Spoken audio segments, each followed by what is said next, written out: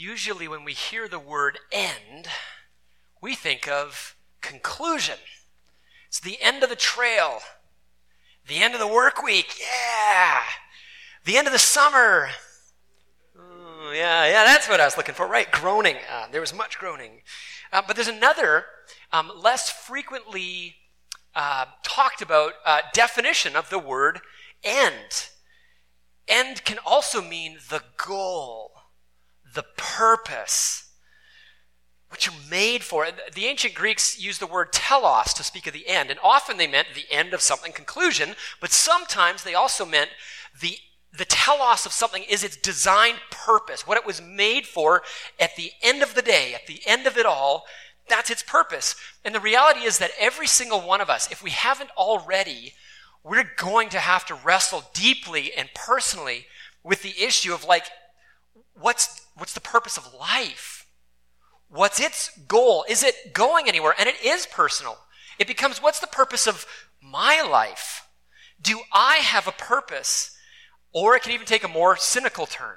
Is there even a purpose in life? This is the stuff of Sisyphus and rolling the stone up the hill just so it can roll back again. Is there any point at all? Is there any end in mind? Tuesday afternoon, I was working at a coffee shop downtown. I was reading. I was actually writing this sermon. And there's a man who went over to the coffee and cream place, and he started to mix his drink, and he sees the barista. She's wiping a table over here. They obviously know each other because he asks her, I assume they know each other, did you read your horoscope today? Like they were good friends. The barista answers, of course. Was it a good one? He asked. Oh, yeah, always, she said. Oh, what's your sign? He asked. Leo. Oh, great sign, you bet. So I prep sermons in coffee shops often for exactly this reason. Real life, real searching, looking for the answers is always happening in the public square. And this little exchange of meaning seeking, and it might have just been for fun. They're just maybe joking around. But it's still looking at this question, is there any meaning in the universe, like in the big sense of the universe, something beyond myself that I might be able to connect my little life to the bigger story? It's as though they're saying by reading a horoscope that there must be more than just me. The question is really, what's the end for me? Is there meaning anywhere to be found? And people are desperate enough to read horoscopes to try to piece that together. And for some people, it's not a joke. It's like we know as humanity, we know that there's something in us that says there is meaning. There's meaning that's beyond me. There's something I can tap into that's beyond ourselves. Today, we're looking at the end of the book of Psalms. It's the end of our Psalms series as well. But as we come to the end of the Psalms, we probably should notice that the word Psalms means, it's a Greek word, psalmos, and it means praises. As I mentioned last week, though, as we've been journeying through the Psalms, we find out that actually most of them are in the key of complaint. They are laments. They are expressions of frustration, of pain, even of anger sometimes. God, where are you? They're cries for justice. So is this title, Praises, is it, full of angst as this book is? Is it false advertising? Well, no. Because the end of the Psalms, their conclusion is on the note of praise. It's really that end of praise reminds us of the goal or the end of prayer. In fact, it reminds us what the goal of all of life is. Eugene Peterson, in his little book on the Psalms, he says this, praises as a title is not statistically accurate, but it is accurate all the same.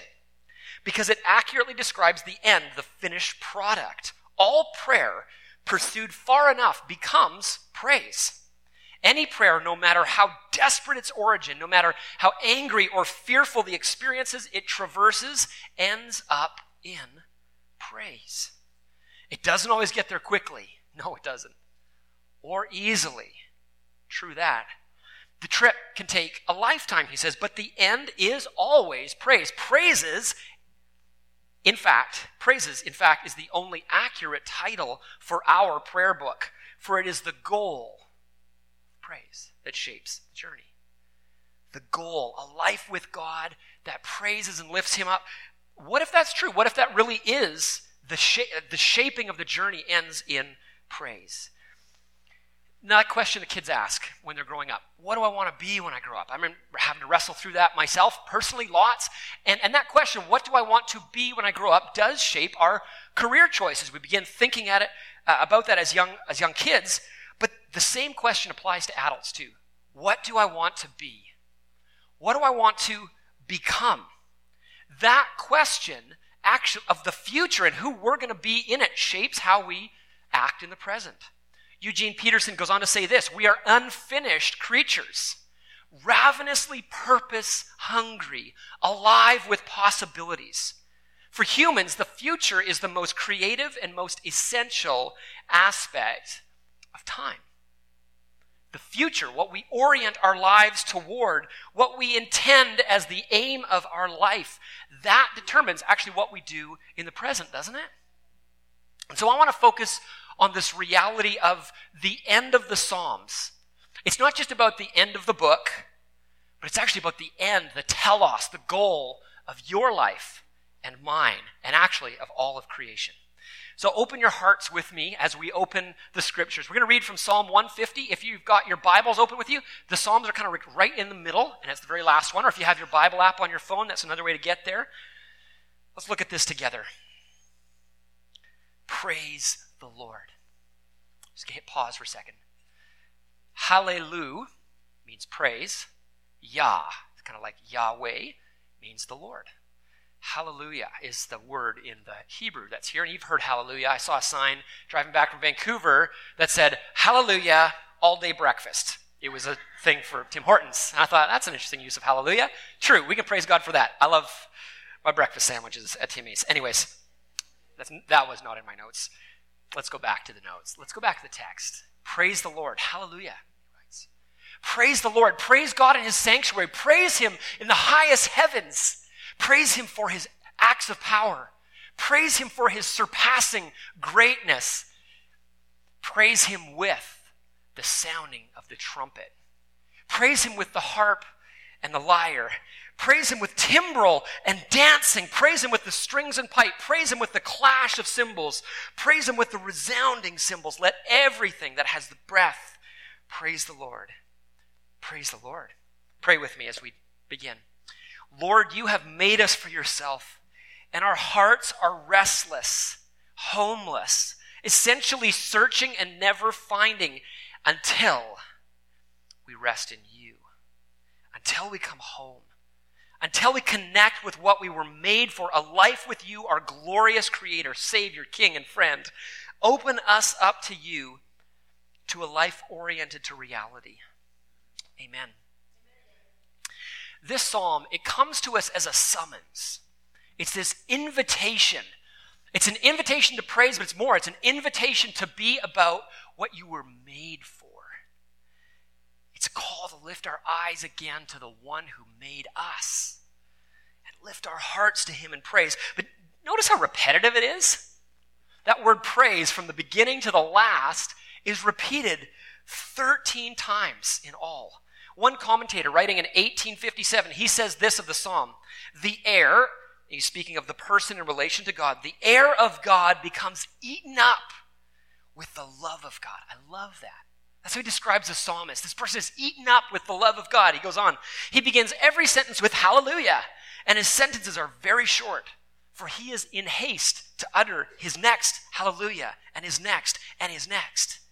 He is as one out of breath with enthusiasm, or as one on tiptoe in the act of rising from earth to heaven. He's out of breath with enthusiasm, on his tiptoes. Every now and again I hear the complaint, and it's somewhat valid, that the songs that we sing in church are too repetitive. Okay, that's fair enough. They are. Some of them are repetitive. We need songs like Psalm 106 that rehearse the whole story of God in detail, that bring us face to face with the just varied and multiple elements of what a life of faith is about. We need Psalm 106 kinds of songs. But this song, straightforward, repetitive as it is ours to sing as well. And it too is there to shape the way that we think about worship. Because often, we need a reminder not only of the end of the Psalms, but of the end or the goal of life. And it is this. It is to praise the Lord, out of breath with enthusiasm, on our tiptoes in the act of praise. And so speaking and singing this simple message out to the world, to ourselves, it's a profoundly necessary action for us. Why? Because we tend to praise, and that means to kind of honor, to speak well of, to lift up all sorts of good things. We praise sports teams and athletes, musicians, brands of guitars. I mean, I could talk for a long time about those sorts of things, and that's fine, I guess. Except sometimes these take up the majority of our hearts and minds. They rent space in our head that they were never supposed to have. And we actually end up missing out on life, on the life we were created for, the goal, the end.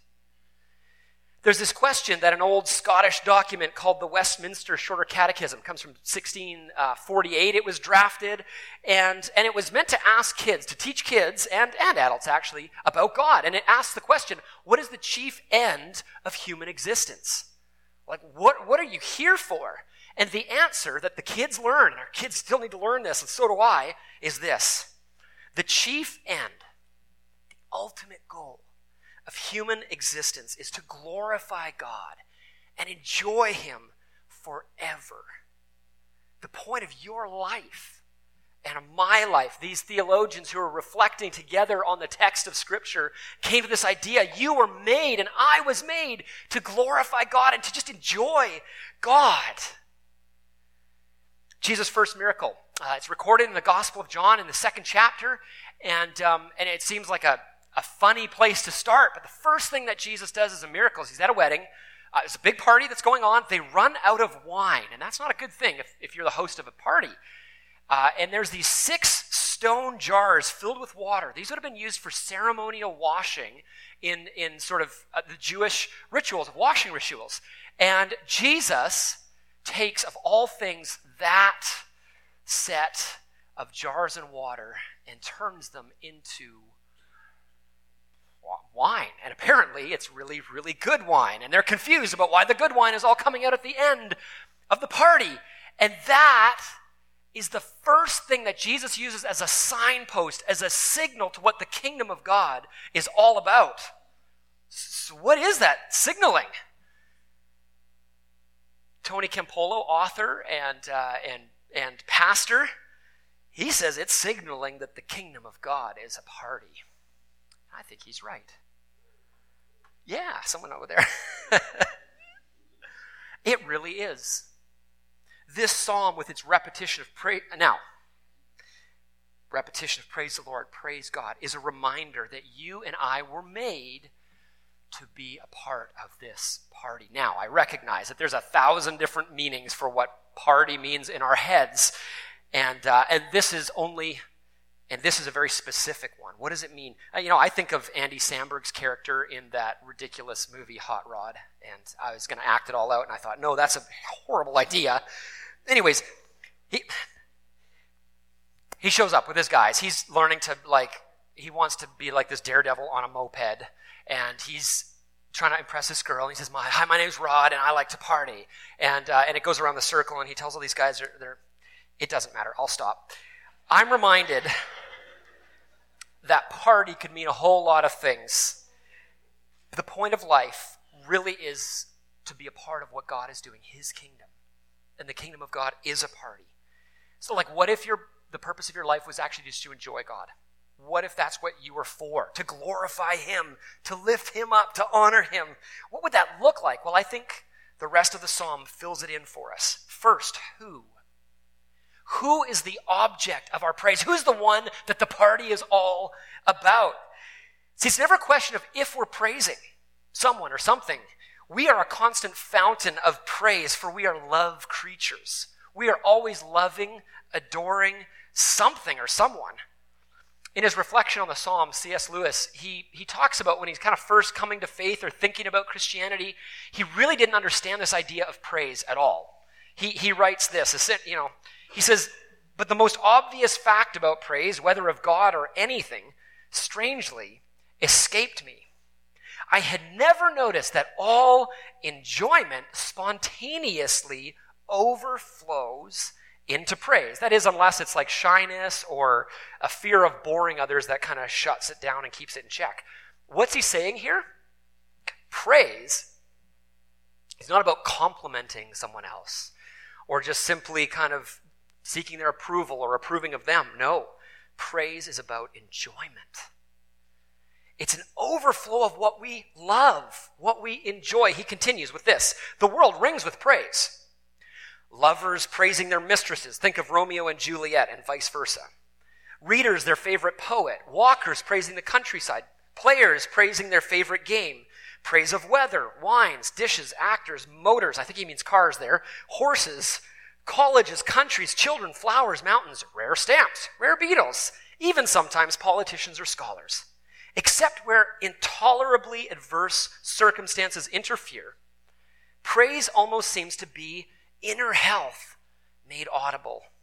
He goes on, I had not noticed either that just as men spontaneously praise what they value, so they spontaneously urge others, come and see, join in the praising. Isn't she lovely? Wasn't it glorious? Don't you think it magnificent? The psalmist, in telling everyone to praise God, are doing what all men do, or women, when they speak of what they care about.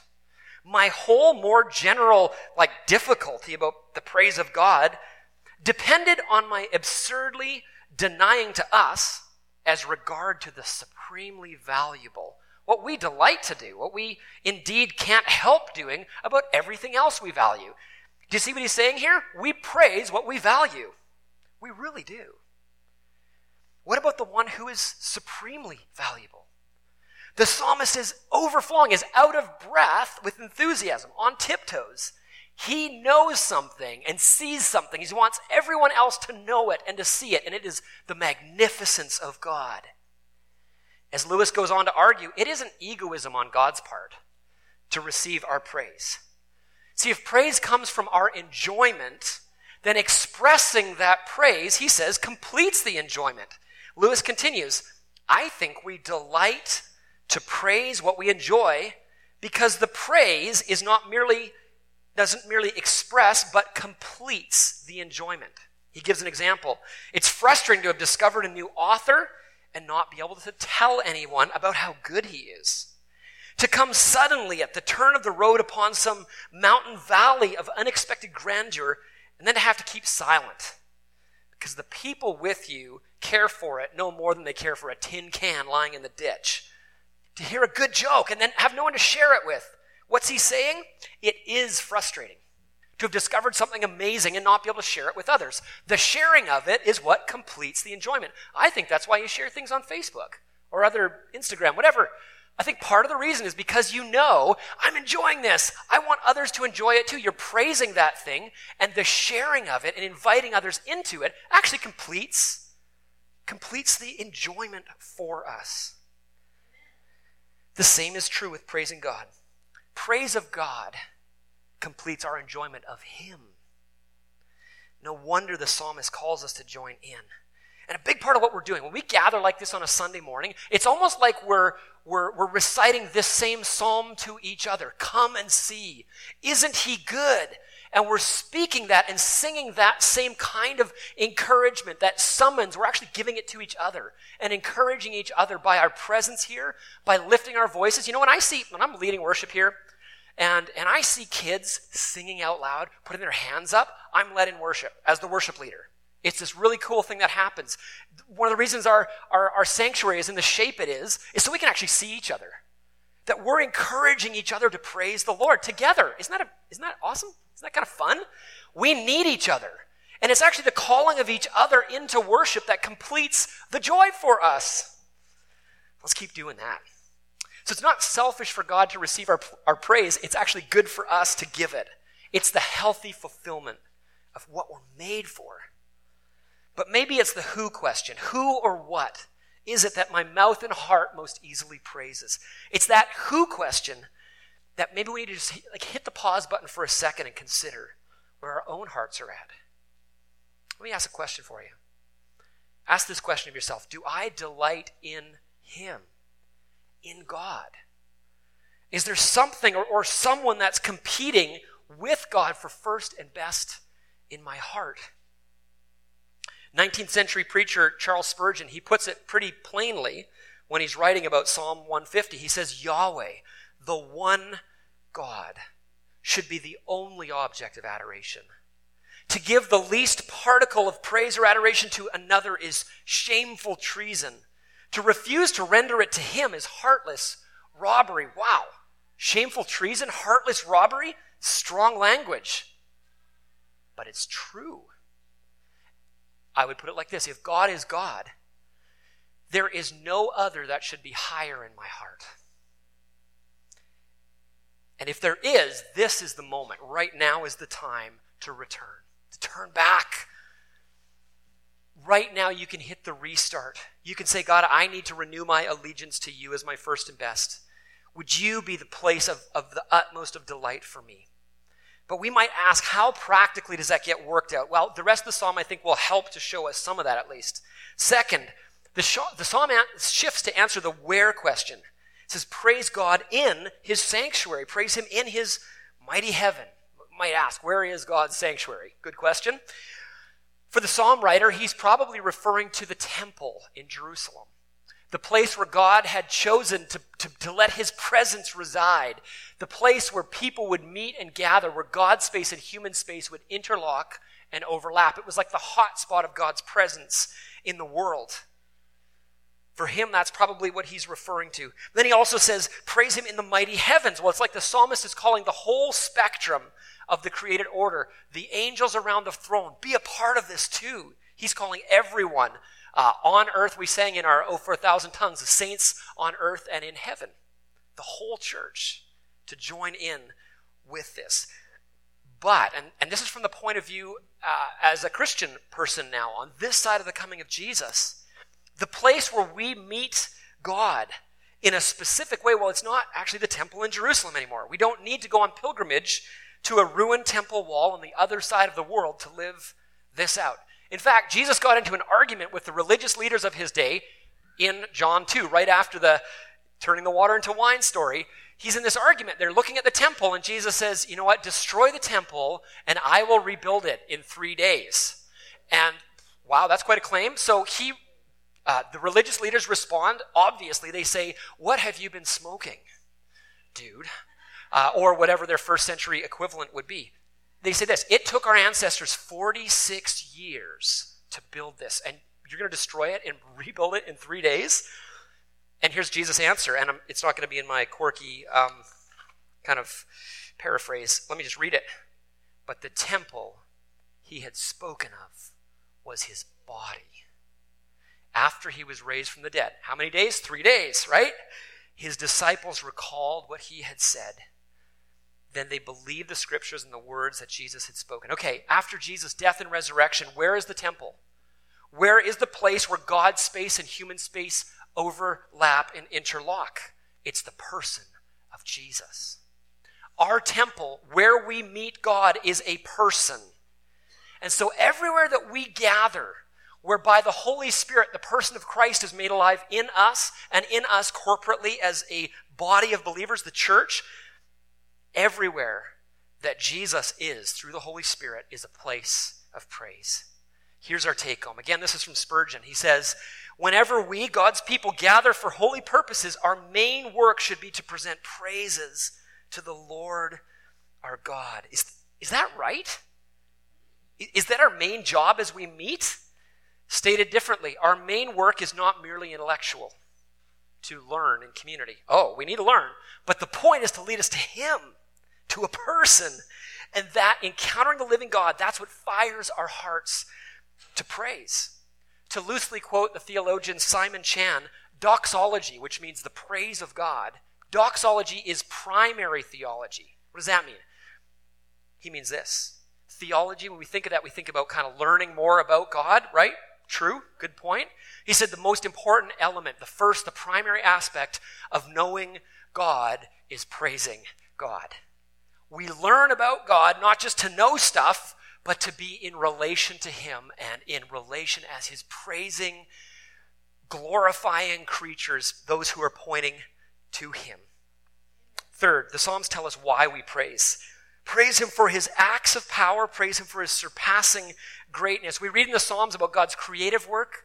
We read about in the Psalms how God rescued the people of Israel from Egypt in the hands of slavery and oppression. Those are acts of power. Those are worthy of our praise of God. But the story goes on from even what the psalmist knows. For the ultimate act of God's power, his surpassing greatness, ironically, is that God becomes a helpless little human baby in the arms of a teenage mother. He's vulnerable. He comes as a servant. He's washing feet.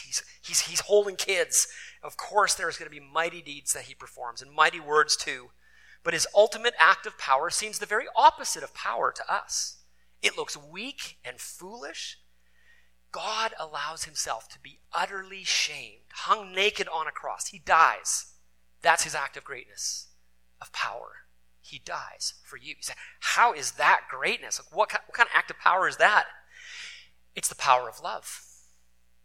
It's the power that says, I will give of myself deeply all the way to death to give you what you need most. And he does.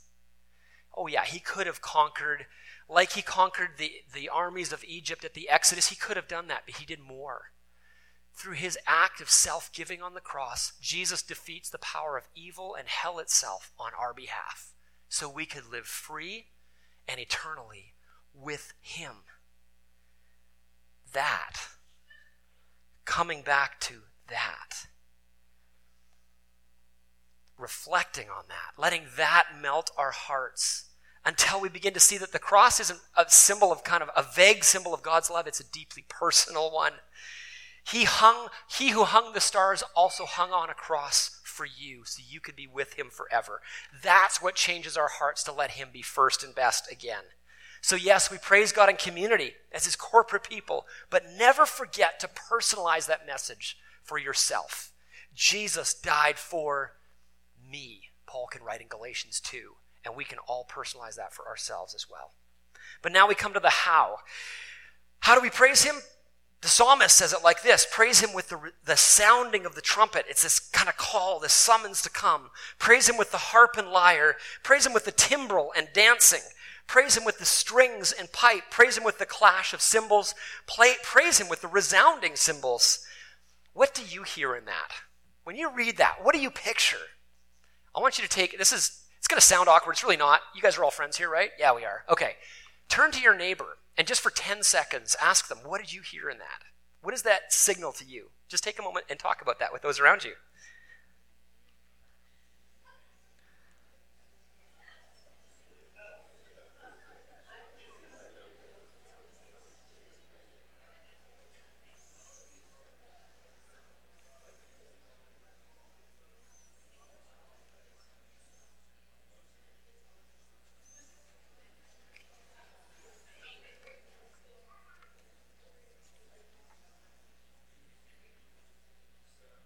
All right, so who's going to be brave from this section? Is there one person who can put up their hand and tell us what your neighbor said, what you heard them say? Yeah. Sounds like a wedding. Good one. Yeah, it does. It does. Thank you. Someone from this section here, anyone really brave feeling? Loud and powerful. Thanks, Ruth. Yeah. How about over here? Using every instrument. There's no variety. St. Augustine will go on to say that. There's nothing in the variety of instruments that's not engaged here. Thank you. Over here. There's an orchestra. This is full of instruments. Absolutely. Anyone else up top? One more. Yeah, Amit.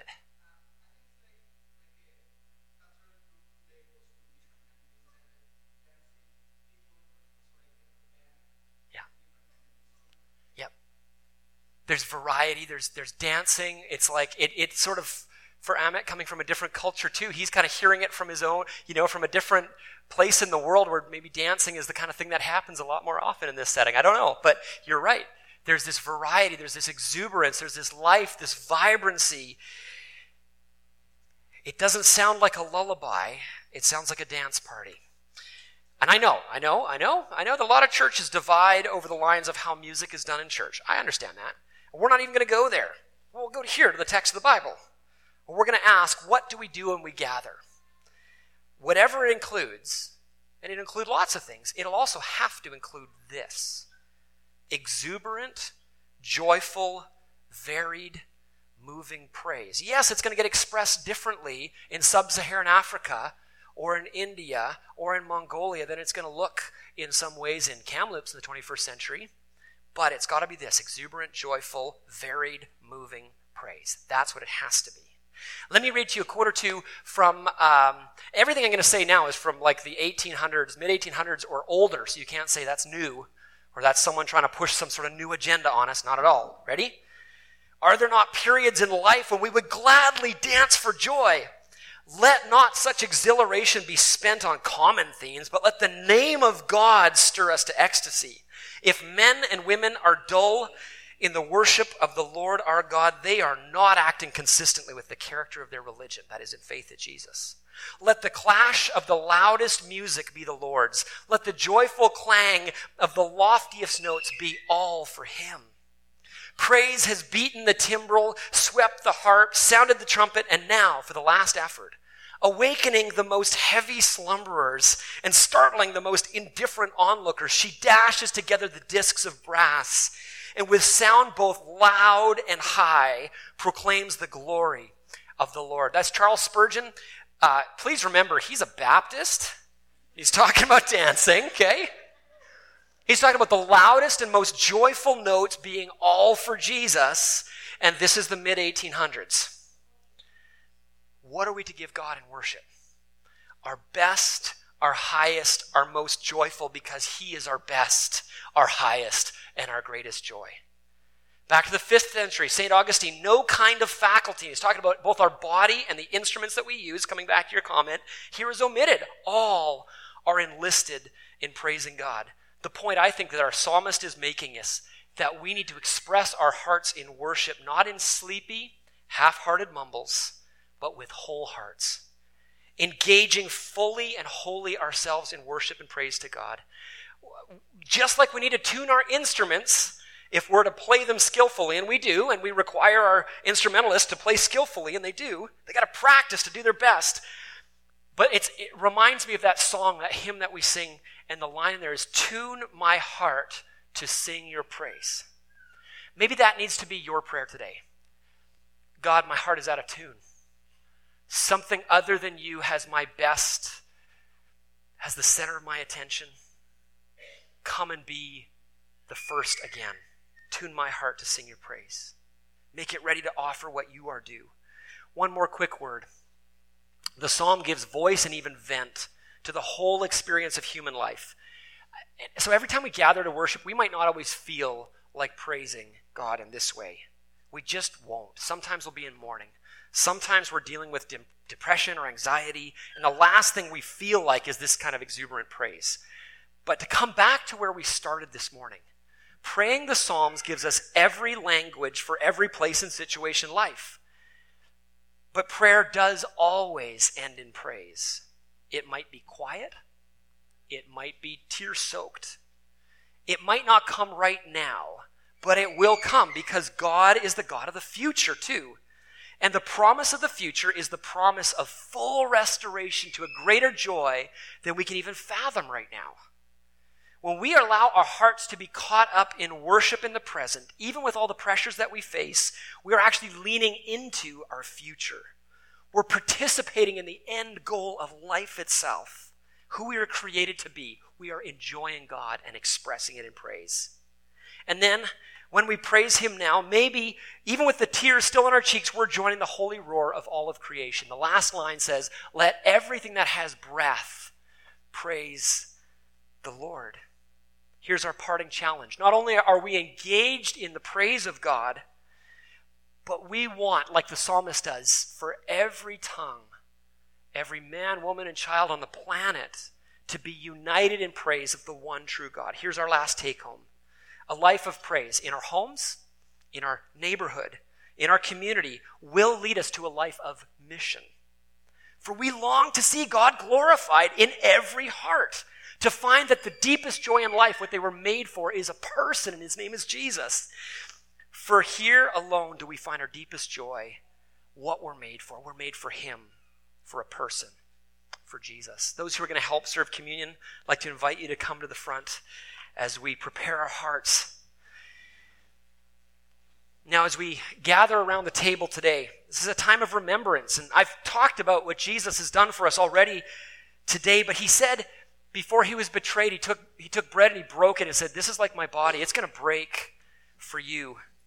And then he took a glass of wine and said, "This cup, it's like my blood. It's going to be poured out for you." And so if ever there was something or someone to praise, this is it. It's for this moment. God himself, your maker, allows his life to be unmade so that you could be remade.